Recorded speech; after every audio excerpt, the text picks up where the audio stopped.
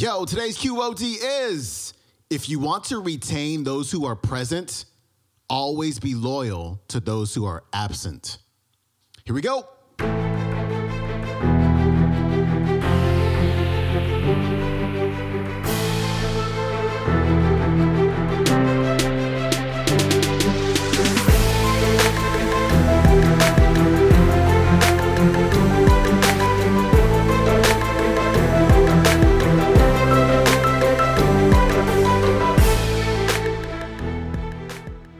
Welcome back to the Quote of the Day Show. I'm your host, Sean Croxton of SeanCroxton.com. We've got Stephen Covey, author of The 7 Habits of Highly Effective People, on the show today. And today, Stephen is talking about minding your language, recognizing your power, your greatest power to choose, and also having the utmost integrity in your relationships. Here's Stephen.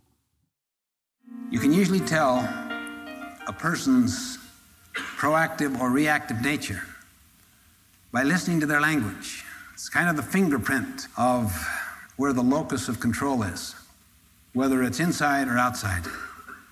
Really. I can't do this, have to do this. Had a student one time. Would you excuse me from class? I have to go on a tennis trip. I said, what? We just finished talking about how the language of the proactive person is, I choose to, I prefer to, yes, no, I will. The language of the reactive person, I have to, I must, if only, I can't, I haven't time, I'm low man on the totem pole, look what's above me. The people who need this aren't here, or if they are here, they're not getting it. I was going through all of that. He said, would you excuse me from class?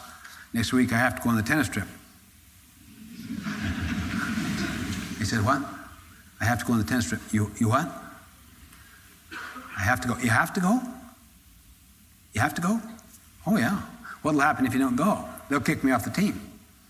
Seems like a natural consequence to me. If you don't go on the trips, you can't be on the team. What'll happen if you don't come to my class? I don't know. What's the natural consequence of not coming to class? I don't know. I mean, think. What naturally will happen if you don't come to class? Well, I mean, you wouldn't kick me out, would you? That would be a social consequence. That's artificial. It's not natural. If you won't participate, you shouldn't be on the team. On a tennis team, that would be natural. What will naturally happen if you don't come to class? I guess I'd miss the learning. That's right. I know if it were me, I'd choose to go on the tennis trip. But never say you have to do anything. You have the power to choose. He meekly said, I choose to go on the tennis trip and miss my class.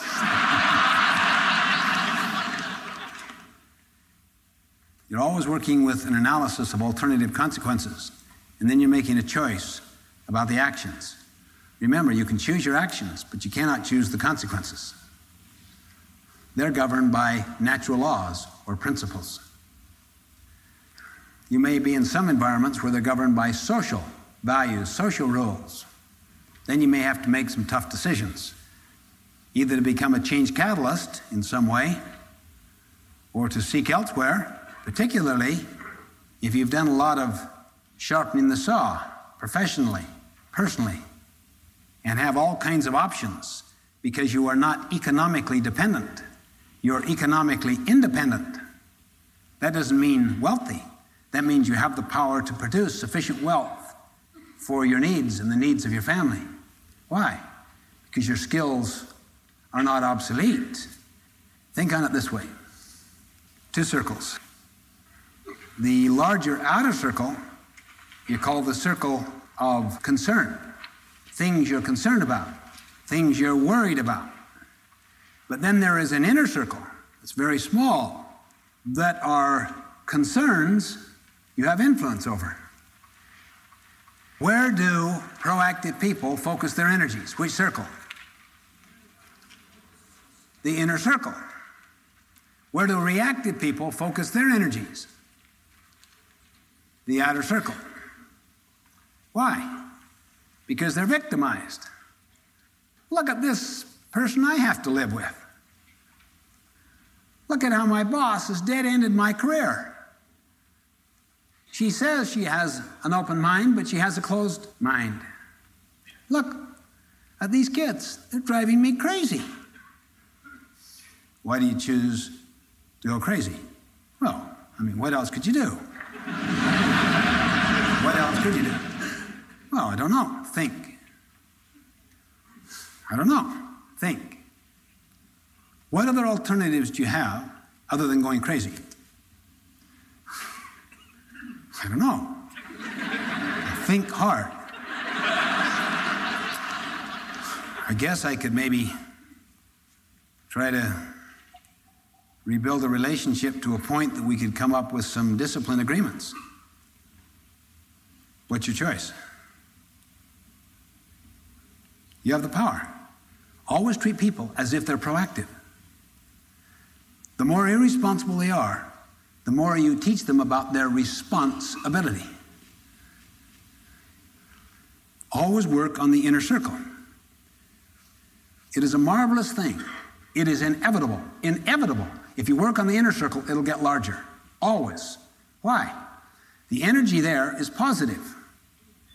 You're doing something at the outside edge of that inner circle that wins more confidence with other people. The way you treat them, the way you make and keep promises, the way you apologize when you make mistakes, the way you gather feedback, the way you give feedback, the way you're trying to play God in someone's life, the way you seek to understand what's important to the other so that your presentations are made in terms of their frame of reference, their language, their value system. You're constantly making deposits into the emotional bank account. But if you focus on the outer circle, you're taking withdrawals. You're judging. You're criticizing. You don't seek to understand. You're not consistent. All in the name of their inconsistency. You overreact in the name of their overreaction. You badmouth them behind their back, unaware that the people you're talking to as you do the badmouthing know you're going to do the same thing about them when there's a strain on that relationship. If you want to retain those who are present, my friends, always be loyal to those who are absent. They know you're principle-centered. They know you're just not sucking up to the social value system. That you're a person of integrity, that have standards. You will not participate in negative energy exchanges or do anything that in any way would create a feeling of disrespect toward another person, because they know that would attach to them sometime under another situation. That's why you would never confide with one child about another, or make comparisons or quick quips and judgments and labels, because you create a culture that they know you're doing the same thing about them when the situation changes.